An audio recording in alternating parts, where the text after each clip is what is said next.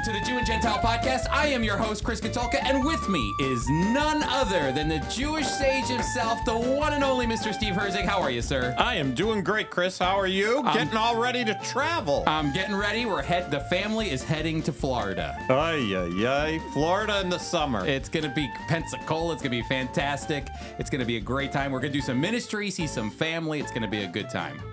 Swimming in the ocean. Boating? I don't know about boating. Eating fish? 100% eating fish. What will be your favorite fish? Well, hold on one second. Here we go.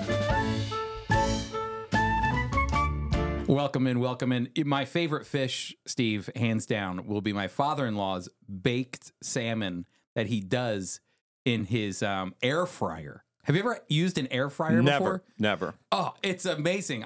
Honestly, kudos to my mother-in-law, because whenever I go over there, she knows exactly what I want. I love her casseroles.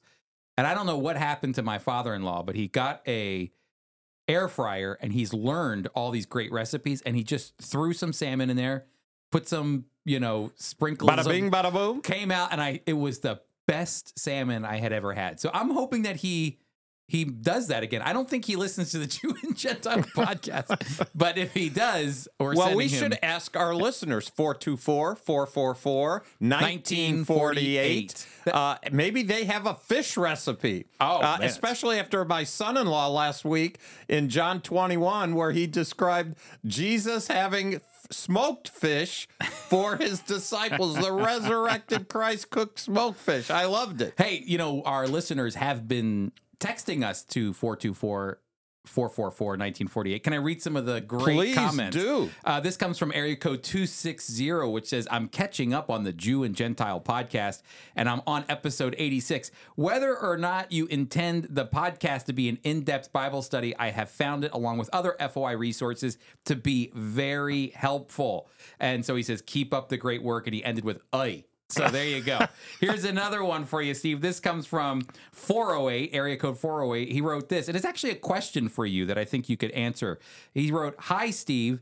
I'm kind of curious if you ever gave your children the experiences of the Jewish festivals when you were raising them, or were you already a believer before they were born? It must have been meaningful for you to celebrate those Jewish traditions when you were young. Did you ever feel you were depriving your children of the things you enjoyed?" Oh, that's a good question. I was a believer before I got married. I married a Gentile, a shiksa. We talked about that.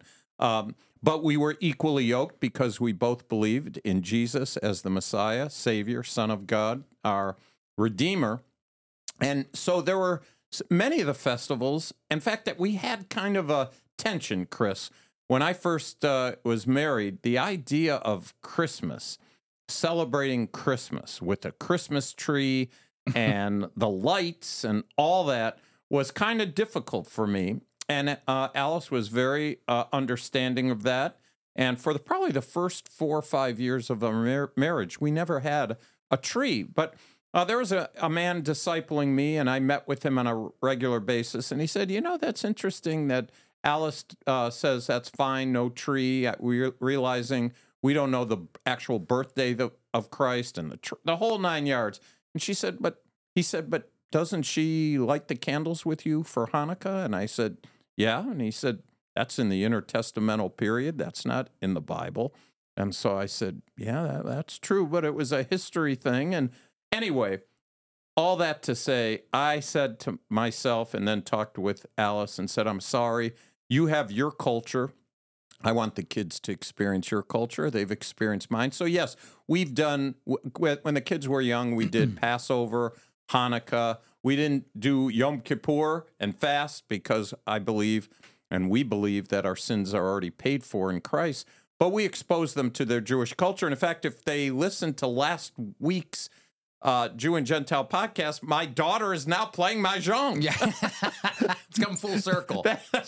So, yes, there is the culture and the beauty of two different backgrounds, my wife and myself, and we tried to impart those to the kids. Well, I think I've said this before, that when I came to your house as a teenager, it was the first time during the Christmas and Hanukkah season where there would be a menorah lighting and a Christmas tree lighting. Yep. all at the same time. 100%. Which I always appreciated, and sometimes you would always be kind enough to invite me into your family, traditions there. There was another question too, Steve, that I thought we could talk about, and it had to do with the issue of the promises that God made to Israel. This comes from area code 318. And they say, the question comes in and it says this: at times in the Old Testament, God made promises to Israel, like in Deuteronomy 28, 12 through 14, where he promises to bless Israel as a nation, is one of many examples, he says. Can we place those same promises on ourselves, families, and even though we are Gentiles? Or was this a contextual promise concerning how Israel is to behave in order to receive those blessings? That's a really good question, and one that, depending on which Christian you talk to, they'll answer you differently. Yeah. But we believe that these promises were given to the nation of Israel. That the first part of those promises in Deuteronomy 28 is how they will be blessed if they follow God, if they are obedient to his word, and then how they will be cursed. So you have to take the whole package. And it's interesting when we talk about replacement theology, big word, secessionism, the idea, that's what Jewish people call it, the idea of where the church has now taken Israel and become Israel. I believe we can apply these in our life. You can apply a lot of scripture that's not written to you. Mm-hmm. This was written in the Torah to the Jewish people. But we can take from that. So no, I would say that contextually this belongs to Israel, the blessings and the curses, and that as Christians we read those promises to Israel. We also, we're blessed when we're obedient. That's mm-hmm. a principle that's not limited to the Jewish people, but the promises that were given are specifically given to Israel.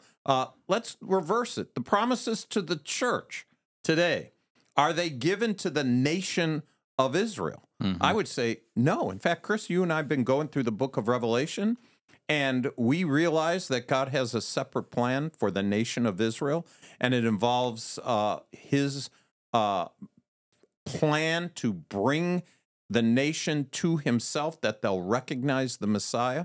The church has promised, hey, believe on the Lord Jesus Christ and you'll be saved. You'll become part of a body comprised of Jew and Gentile alike, where the middle wall of partition has been broken. So there's promises given to the church that don't belong to Israel. There's promises given to Israel that don't belong to the church. There's promises given to the Gentiles that don't belong to the Jews or the church. Mm-hmm. Those nations God has a plan for. Israel, God has a plan for. So I think it's great that the person who asked the question knows that much about Deuteronomy 28, 29, and 30. Not a lot of people do, but I think contextually we can make the argument they belong to Israel. And I think, again, a great example of why we believe in the distinction between Israel and the church, because this is like you said, you can pull from it and see that obeying God is a theological theme that's found both for Jew and Gentile, for the church and for Israel, especially the Old Testament.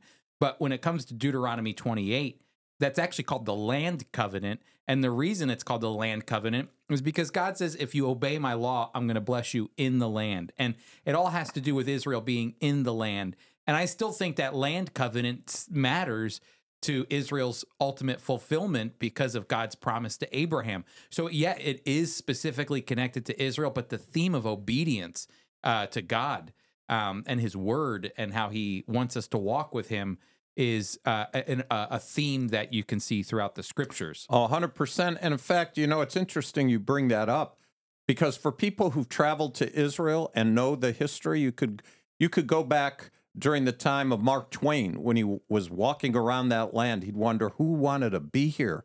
It was desolate. It was dead. Mm-hmm. There are so few people there. There are always people there, but very few.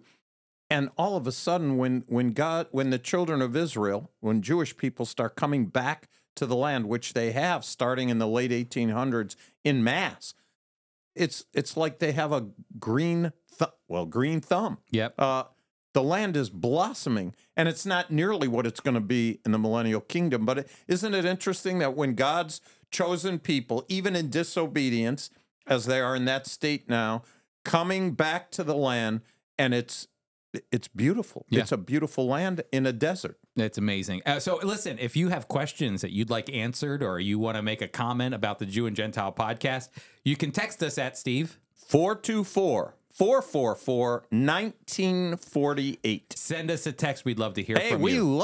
I love these questions. I do too. They're great, aren't they? Hey, Chris, last week my daughter made a plea for anybody wanting to play Mahjong, and somebody texted you, right? That's right. From the St. Louis area, somebody said, I want to join her club. So thanks for listening out there in St. Louis. That's fantastic. All right, Steve. So you have some interesting things that you wanted to bring up as we've been talking about Jewish perspective on life after death. We had this article that we've been going through, taking one at a time. We're probably not going to go through all of them, but for now, what do Jewish people believe about life after death? And that Moment magazine had several scholars of short little things that they write. And this one's called The Spirit's Presence, Chris. The Spirit's Presence. Years ago, people would say, oh, Jews don't believe in the afterlife. It may be true in the modern age, the whole world underwent an alienation from faith, and the Jews went along. That happens a lot. Mm-hmm. But if you go through the Bible, there's a fascinating variety of views. My father was a Hasidic rabbi and the son-in-law of a Kabbalist.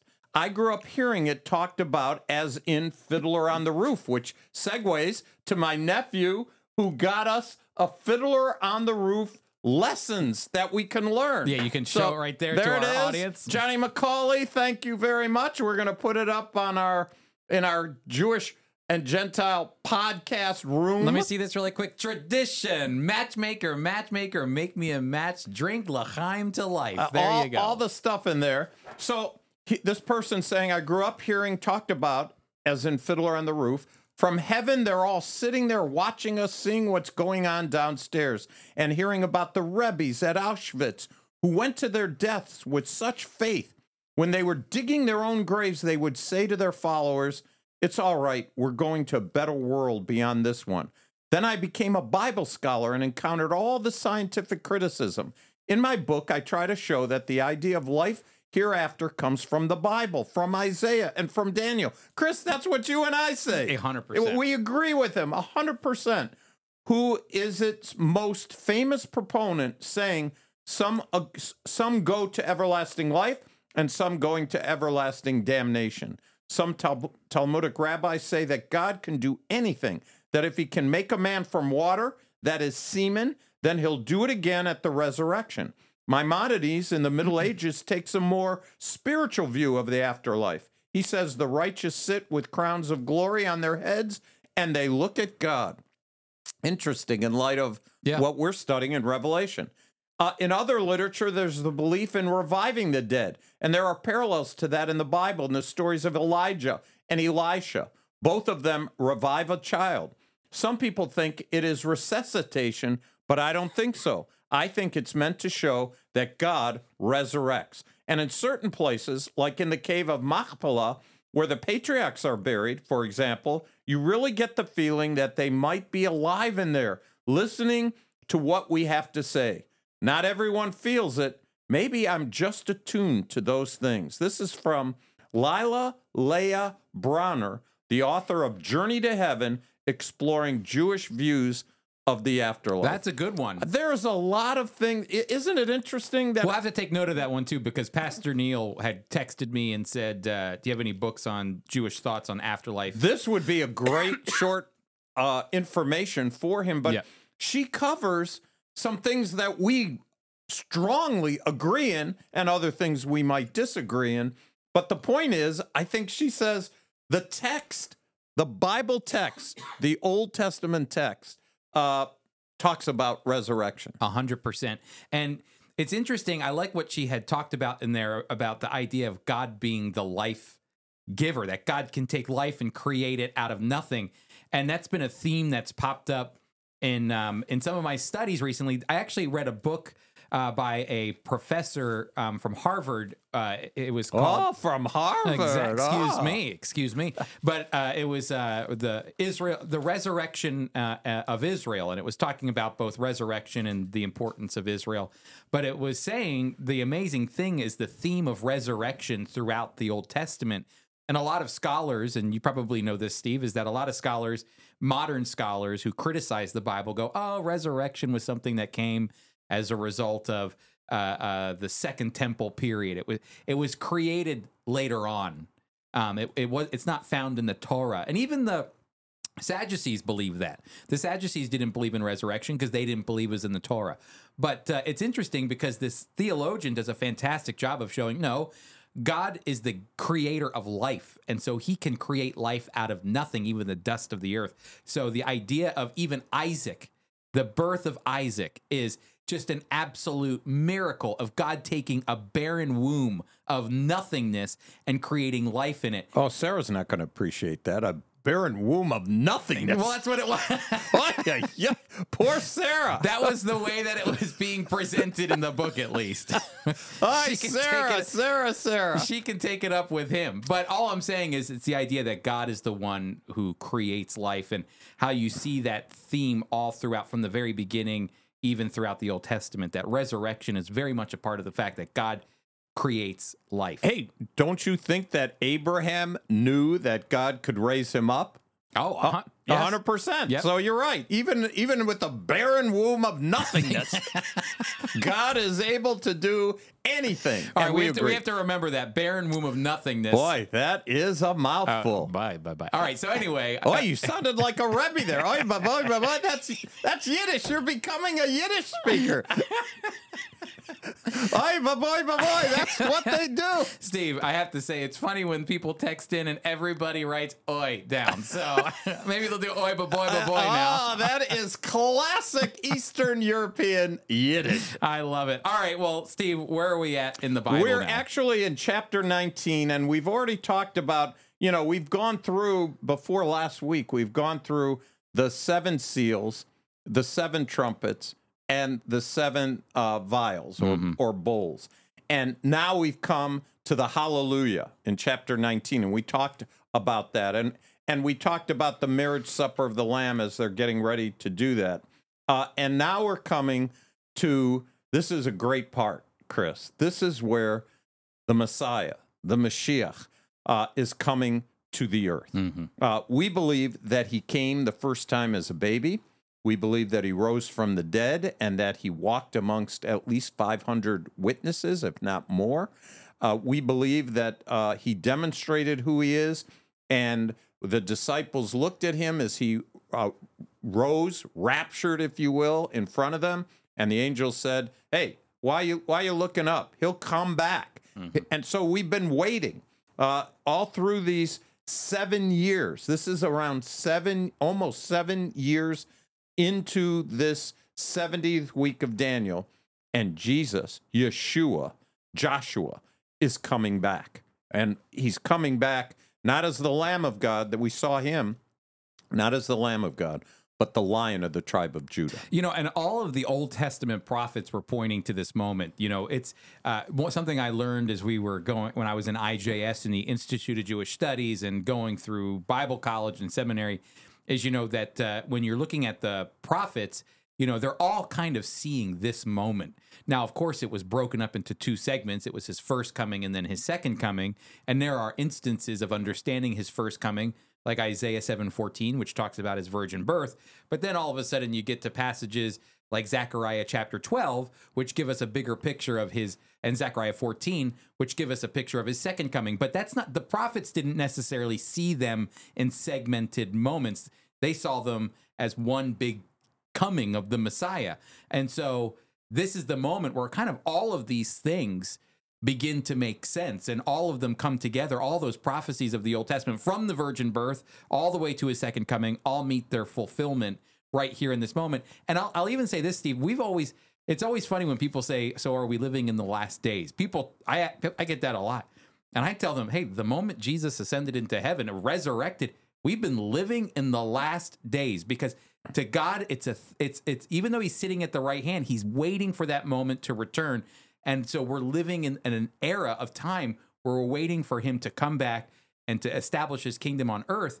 But it's always been, since the moment he resurrected and ascended, the last days. We're just waiting. 100%. But listen to this. Is a day as 1,000 years, and 1,000 years is as a day? That's in Proverbs. It's in the New Testament. Well, hey, Jesus has been gone just a couple days. Yep. It's only a couple days. And so when we think of this, in fact, there's Christians, Bible-believing scholars, have different views about how this eschatological program plays out. And eschatology just means end times. It means the last days. Yeah. That's right. Usually Study of last it's you. Usually it's me trying to explain the theological words that you use. This time, I feel like I was kind of smart. That was one of my rare moments I had to be translated. Well, yesterday when we were on our meeting, which we have to share with our listeners, that this Thursday night we're going to have none other than Dr. Mordecai Kadar on. Yeah. Hey, you got to tell them. This is sponsored by Equip, and we're bringing Dr. Mordecai Kadar. Chris, that guy knows so much. Well, and I said to Steve's like, I want you to run. He says to me before we go on with Dr. Kadar, who is a Bar Ilan University lecturer, manages PhDs. He's a specialist in Arabic studies. He's Israeli. He's fluent Arabic. He's the guy that goes on Al Jazeera network and argues for Israel's point in an Arabic language. He's an Arabic speaker. When he was in the IDF, he was in intelligence, listening to them, translating. He knows colloquial. He knows perfect Arabic. He's the man. Well, all that to say, the reason I was chuckling when Steve said, "Oh, look, you're the one that's bringing me down from the word eschatology," is Steve says, "Chris, I want you to lead the conversation with Dr. Kadar," and I said, "Yeah, but I want you there because Steve, you do have a way of taking like the big things that people maybe might not understand and bringing them down and asking good questions, which is more difficult to do." He was driving me crazy. He gave so much information. What were you feeling during that time? Everybody was. Tell us, will you please tell us? No, he said we're gonna talk history, but it's gonna be worthwhile for you to come. It's fantastic. So FOI Equip sponsors this podcast. I can't believe we forgot to. Boy, I can't. But this is perfect segue. We're talking about eschatology and the different views and all that, and translating big theological words. Hey, the 1967 war is something that most Americans really don't know that much about. And that's what Dr. Mordecai Kadar is going to be talking about, is the 6-day war, because it happened 56 years ago in June in 1967. And so and how much does this cost? Oh, it's free, Steve. It's free. It cost us though, Chris. We gave him an honorarium, didn't we? We gave him an honorarium because he deserves it. And we don't mind saying that. That's important for us to, when somebody comes as a guest, we want to treat them. We're Hamish, right? We have our little cooler, as Tom calls it, or we call it our fridge. We want to treat people the right way and do the right kind of thing. So when we have a guest come, we want to make sure that they have an expertise that and he said he'll do anything for us. And in fact, tell them about his application. Yeah, you can actually download an app of his called Newsreel, which is NEW, like NEWS, like news, Newsreel, NEWSREAL, kind of smashing news and Israel together. And you can download an app and keep up with some great news happening in Israel. But I know he'll talk about that during the FOI He will, class. but we want to plug him as much as we can. And you can register for that class by going to foiequip.org. Now, we're putting all this stuff together, which, by the way, if they stay tuned for our Yiddish word of the day, it'll all make sense. It will all make sense. We're throwing all these different things in at the same time. It actually makes me want to rename our podcast once we get to the Yiddish word of the day. That's right. That's right. But when we get here, we realize, Chris, you and I and Friends of Israel, we believe in a pre-trib, premillennial position. That is, we believe that the church is going to be taken up to meet Christ in the air. He'll take us out as his wrath is poured out after the rapture and when there's a signing of a covenant. And there's groups of Bible believers who hold to that. But there's also a group who hold to a mid-trib rapture. And they hold that when Satan infiltrates the Antichrist, permanently kicked out of heaven. That's the time that his wrath is poured out, God's wrath, the great tribulation, as it's called in Revelation. And so there's some Christians who hold to that mid-trib. Then there's people who use this one at the end and say, oh, the church is going up, and then boom, like a U-turn, as he's coming down, we're transformed, and boom, we're with him. So there's different views eschatologically thinking, study of last things. Either way, regardless of which view you hold, the bottom line, the most important thing, we all agree as Bible-believing Christians, Jesus Christ, the Messiah of Israel, the Savior of the world, is going to be true to the promises that he gave. He's coming back. And Chris, he's not coming back to New Jersey. Nope. He's never been to New Jersey. He's not coming to New Jersey. No, he's coming back to Jerusalem. And Not New York. Not New York. No corned beef. No pastrami. Nope. Nope. Not Rome. A lot of people, he's coming to, nope, not Rome. He's coming back to Israel.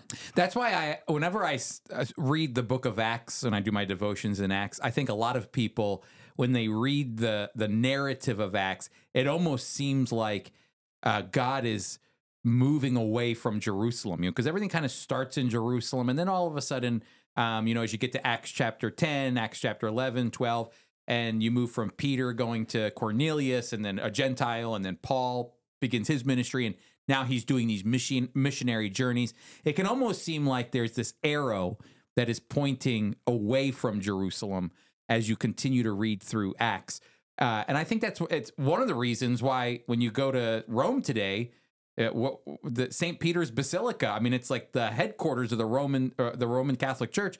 You'd think it'd be in Jerusalem, but it's in Rome. Because again, I think there's that mentality that the arrow is pointing out. When really, I don't see Acts as an arrow pointing out. I see Acts like a bullseye, and the centerpiece is Jerusalem. Jesus says, I'm coming back here to Jerusalem. And I think Paul went out into the Gentile world. He went as far as Rome, maybe even as far as Spain. He went out into the Roman Empire to let the Gentiles know Jesus isn't coming back here. The King of Kings is returning, and he's coming back, and he's pointing back to Jerusalem. That's why Paul always returned to Jerusalem. He always made a presence in Jerusalem because he knew the King of Kings was returning there. 100%. And then you read the prophet Zechariah, and what does he say? We believe in the millennial kingdom.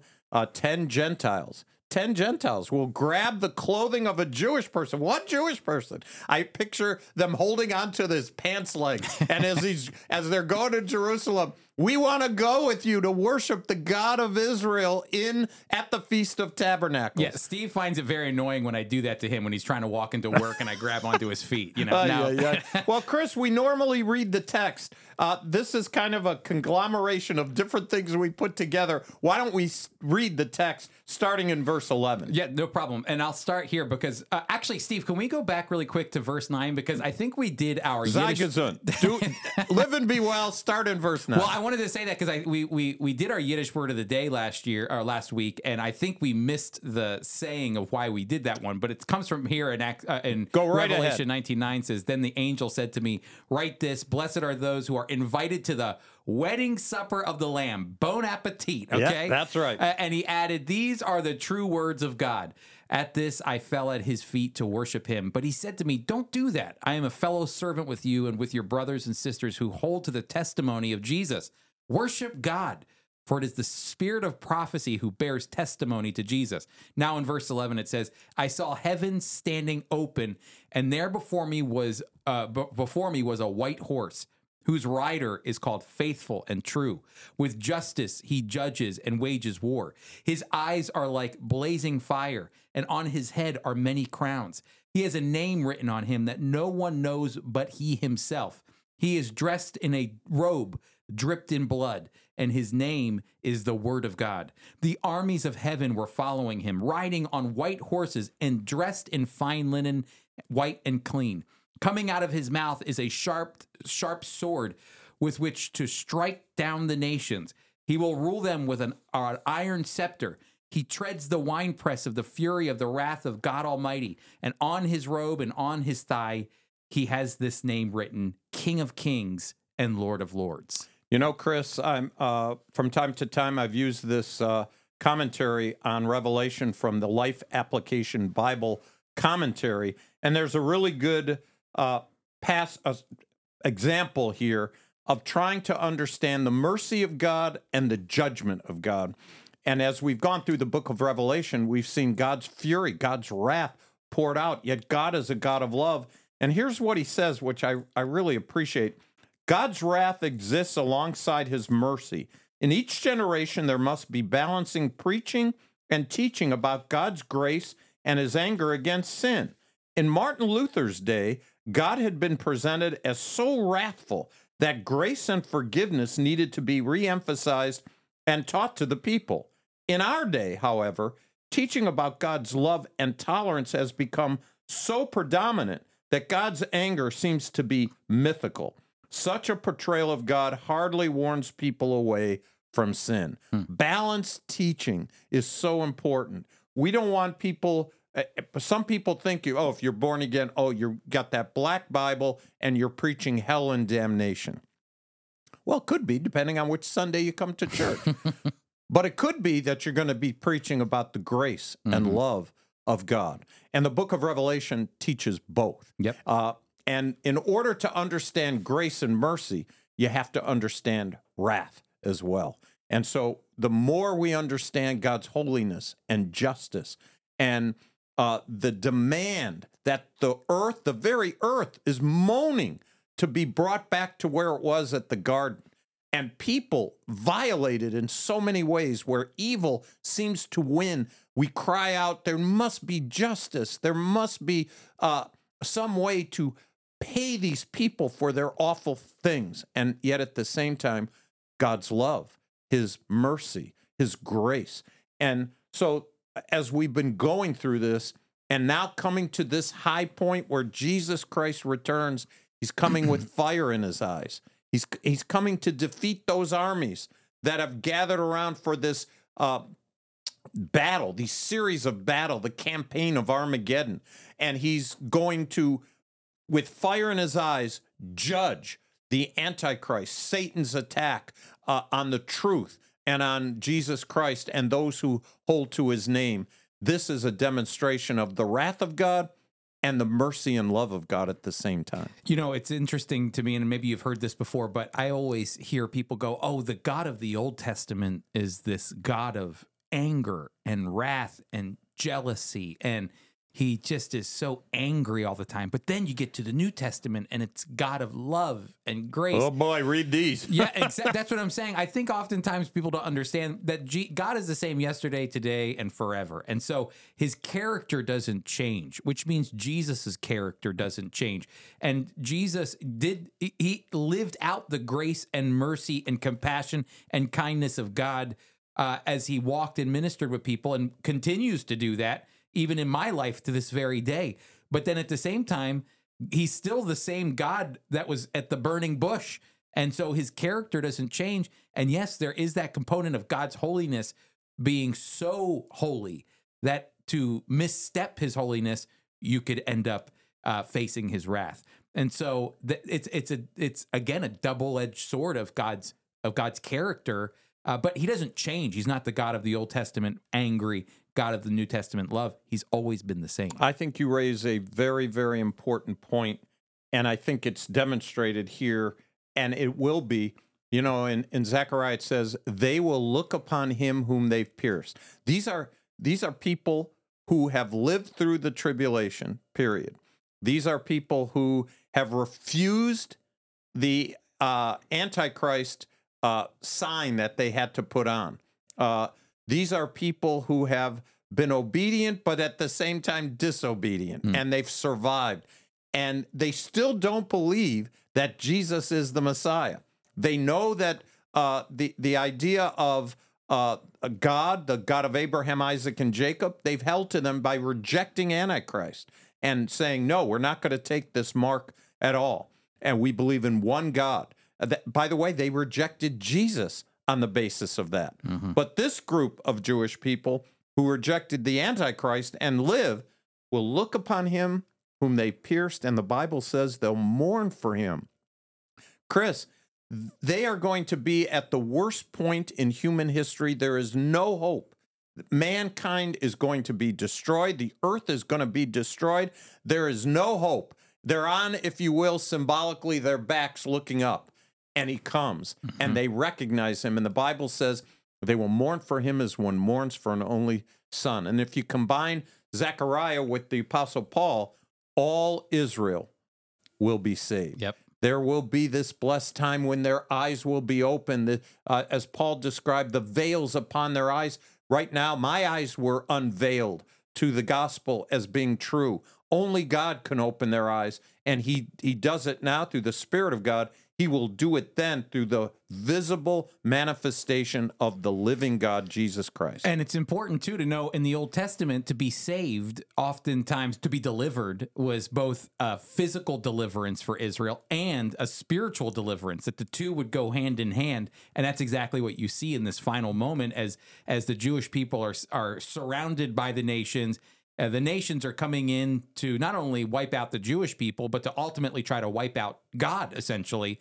They're touching the apple of God's eye, and that's when Jesus returns. I'm pretty excited about this, Chris. This is pretty good. Can I say another thing? If you notice, Jesus or John in Revelation chapter 19 is talking a lot about the nations, that he's going to come and not, I don't want to say destroy the nations, but he's going to bring them under his authority. That's the point. The whole world, his creation. But it's interesting because that is an Old Testament concept too, that I don't think most people think about, that God has always had the nations in mind. And I always think it's interesting that whenever you think about this tiny little country of Israel, and here in the Old Testament, remember, Israel is only the size of New Jersey, okay? And we're talking about even Israel from 2,000, 3,000 years ago. And these kind of psalms, these messianic psalms, were so elaborate to talk about the global reach of the Messiah's reign and rule. It's almost unfathomable to think about the fact that something like Psalm 72 would talk about a Messiah that would come and rule over the nations. And to think that it's just this tiny little country, Israel, with this king, it wasn't a big empire at all. And yet all of a sudden, this tiny little empire is going, we're going to rule over everything. And God's going to be the one to do it. And I thought I'd read Psalm 72 in light of Revelation 19, because Psalm 72, it's actually a Psalm of Solomon, but it's a messianic psalm. It says, endow the king with your justice, O God, the royal son with your righteousness. And this is exactly what Revelation 19 was talking about. Jesus coming and bringing justice, righteousness, and peace. May he judge your people in righteousness and your afflicted ones with justice. May the mountains bring prosperity to the people, and the hills, the fruit of righteousness. And he goes on, and he talks about defending the poor, the needy, defending those who can't help themselves. And it says, may he, the king, endure as long as the sun, and as long as the moon, through all generations. And listen to this. This is talking about the king of Israel all the way back from Solomon's day. May he rule from sea to sea and from the river to the ends of the earth. May desert tribes bow down before him, and may his enemies lick the dust. May the kings of Tarshish and the distant shores bring tribute to him. May the kings of Sheba and Seba present him gifts. Now, this is important because remember, on his thigh is written the name King of Kings. Where does that come from? Psalm 72. May the kings of Sheba and Seba present him gifts. May all kings bow down to him. It's amazing. All nations serve him. Psalm 72, written during the reign of Solomon, is pointing forward to Jesus, when ultimately the king won't just rule over Israel, Steve. It's the picture that from Israel will stream the Torah, the instruction of God, to all the nations as the Messiah sits on his throne. Well, Chris, you learn from Ezekiel that the land mass that we talk about is so small. When the king comes back, the kingdom is going to expand. Now, of course, he's King of Kings and Lord of Lords over the whole earth, but Israel is going to get from the river Euphrates, or from the river in Egypt to the river Euphrates. That covers a lot of land that Israel has never had. Not under David, not under Solomon. They've never had. And so, yes, there's going to be an expansion, and it's going to be the promises that were given to Israel will be amen to them. An amen. It will happen. It's a big yes and amen. And so we're going to actually pick up on we'll pick up on Revelation 19 and 20 next week because we've got some news that we have to cover here, Steve. We do, Chris. Let me start off with this one that you gave to me. The Tower of David reopens after $50 million. So a lot of shekels, Chris. Well, can I say really quick, too, Steve? Two of these articles were given to us by one of our 7 listeners, Alan Holtby in Canada. Alan, thank you very much. This was great. Alan is a dear, dear friend who always, and I don't always get a chance to reply to him in email, but he's always faithful to send interesting news articles. And thank you, Alan. Yes. So after more than a decade, the article actually is from Israel 365. After more than a decade of planning and 3 years of construction, multidisciplinary team of archaeologists, architects, curators, researchers, designers, and creatives. What's a creative? Just somebody who creates. Creatives. The new tower. You're the creative for this podcast. I don't know. Creatives. What do you do? I'm a creative. Well, you're the creative. You bring the creativity. I do all this nonsense here. You're the tech guy and the information guy. Anyway, the new Tower of David Jerusalem Museum opens to the public, and it did so June 1st, Chris. Mm-hmm. And this article talks about the Tower of David, the ancient citadel, Jerusalem's iconic symbol, located between the old and the new city, is uniquely placed to tell the story of Jerusalem, a city that has no equal in the world. And so, Chris, all these renovations that they're doing, a sunken entrance pavilion at the Jaffa Gate, that was one. The thematic gallery that's going to be there.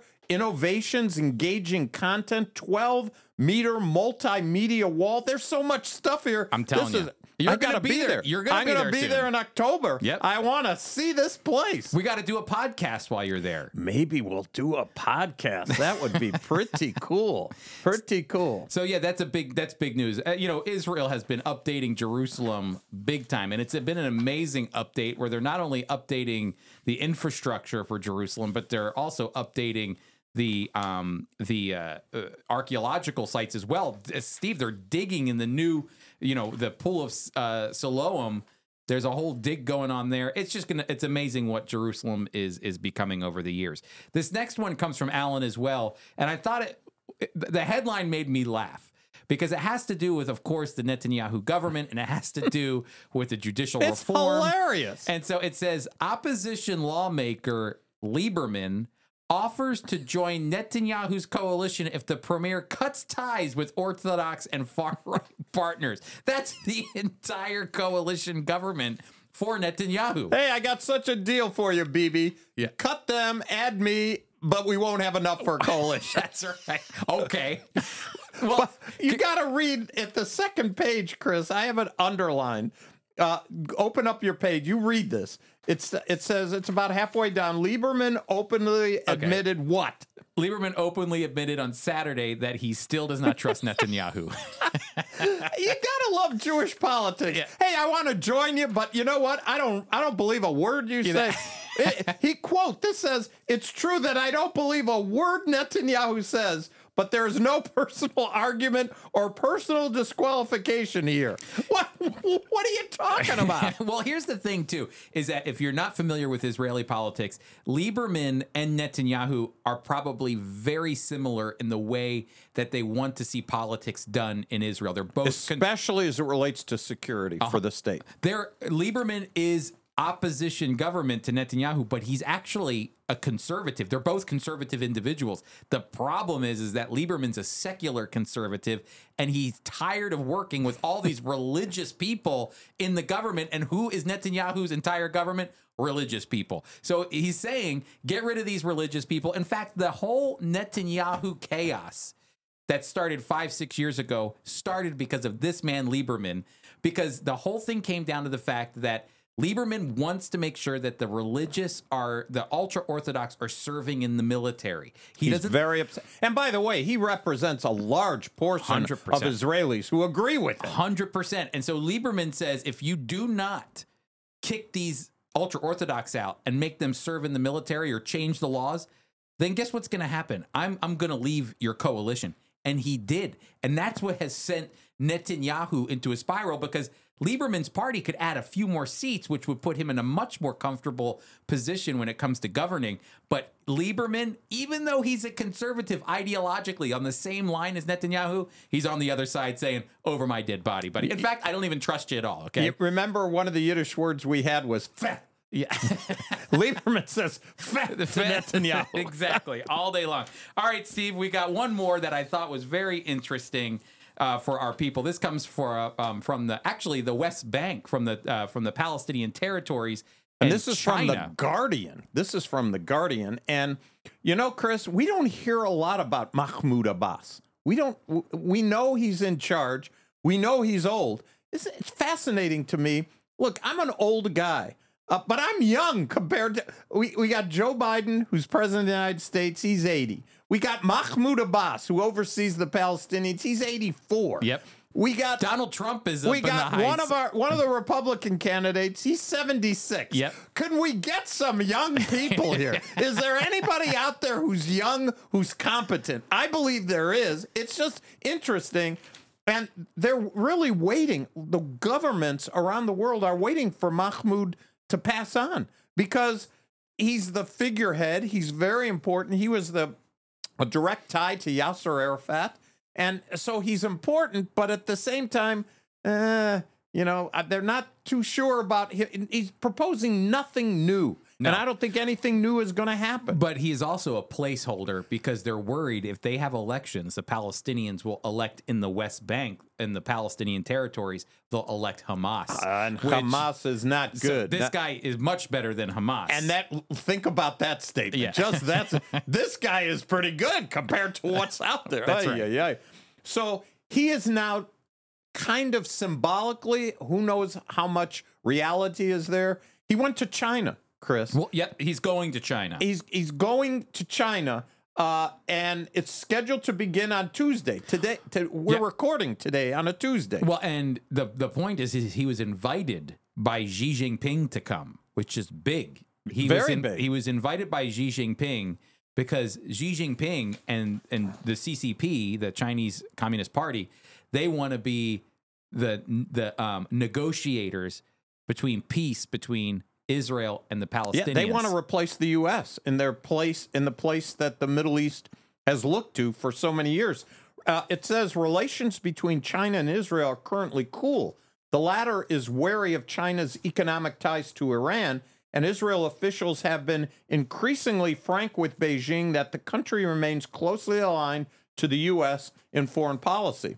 So this is a big deal. It's going to be interesting to find out what they talk about when they get together. Well, and the big thing about this is that China is trying, now that America has taken a backseat to Middle Eastern policy and Middle Eastern influence by leaving Afghanistan and just completely backing out of everything, China has filled the vacuum. And you can see that already because China created that peace deal between the Saudis and Iran. Those are two enemies. It's a Sunni state and a Shia state that completely disagree with one another. In fact, the reason the Saudis and Israelis are friends is because, and might create peace, is in opposition to Iran. And then China comes in and says, hey, we'll broker a peace deal between the Saudis and Iran. And they do it, which shows their global influence in the region. And now they're speaking and saying, we want to create peace between Israel and the Palestinians, which I always think, Steve, I'm going to write an editorial about this. Israel has been stuck between global powers for a very long time. They were stuck between the global powers of Persia and Greece. They were stuck between the global powers of the Seleucids and the Ptolemies.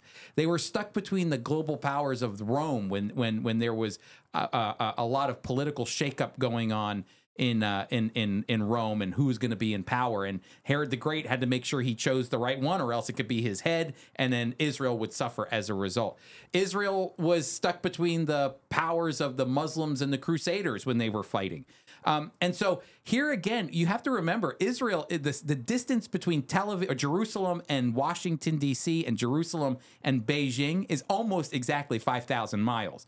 They're stuck right in the middle between two world powers that are saying to Israel, hey, don't you go over there. America's already said to Israel, don't go to China.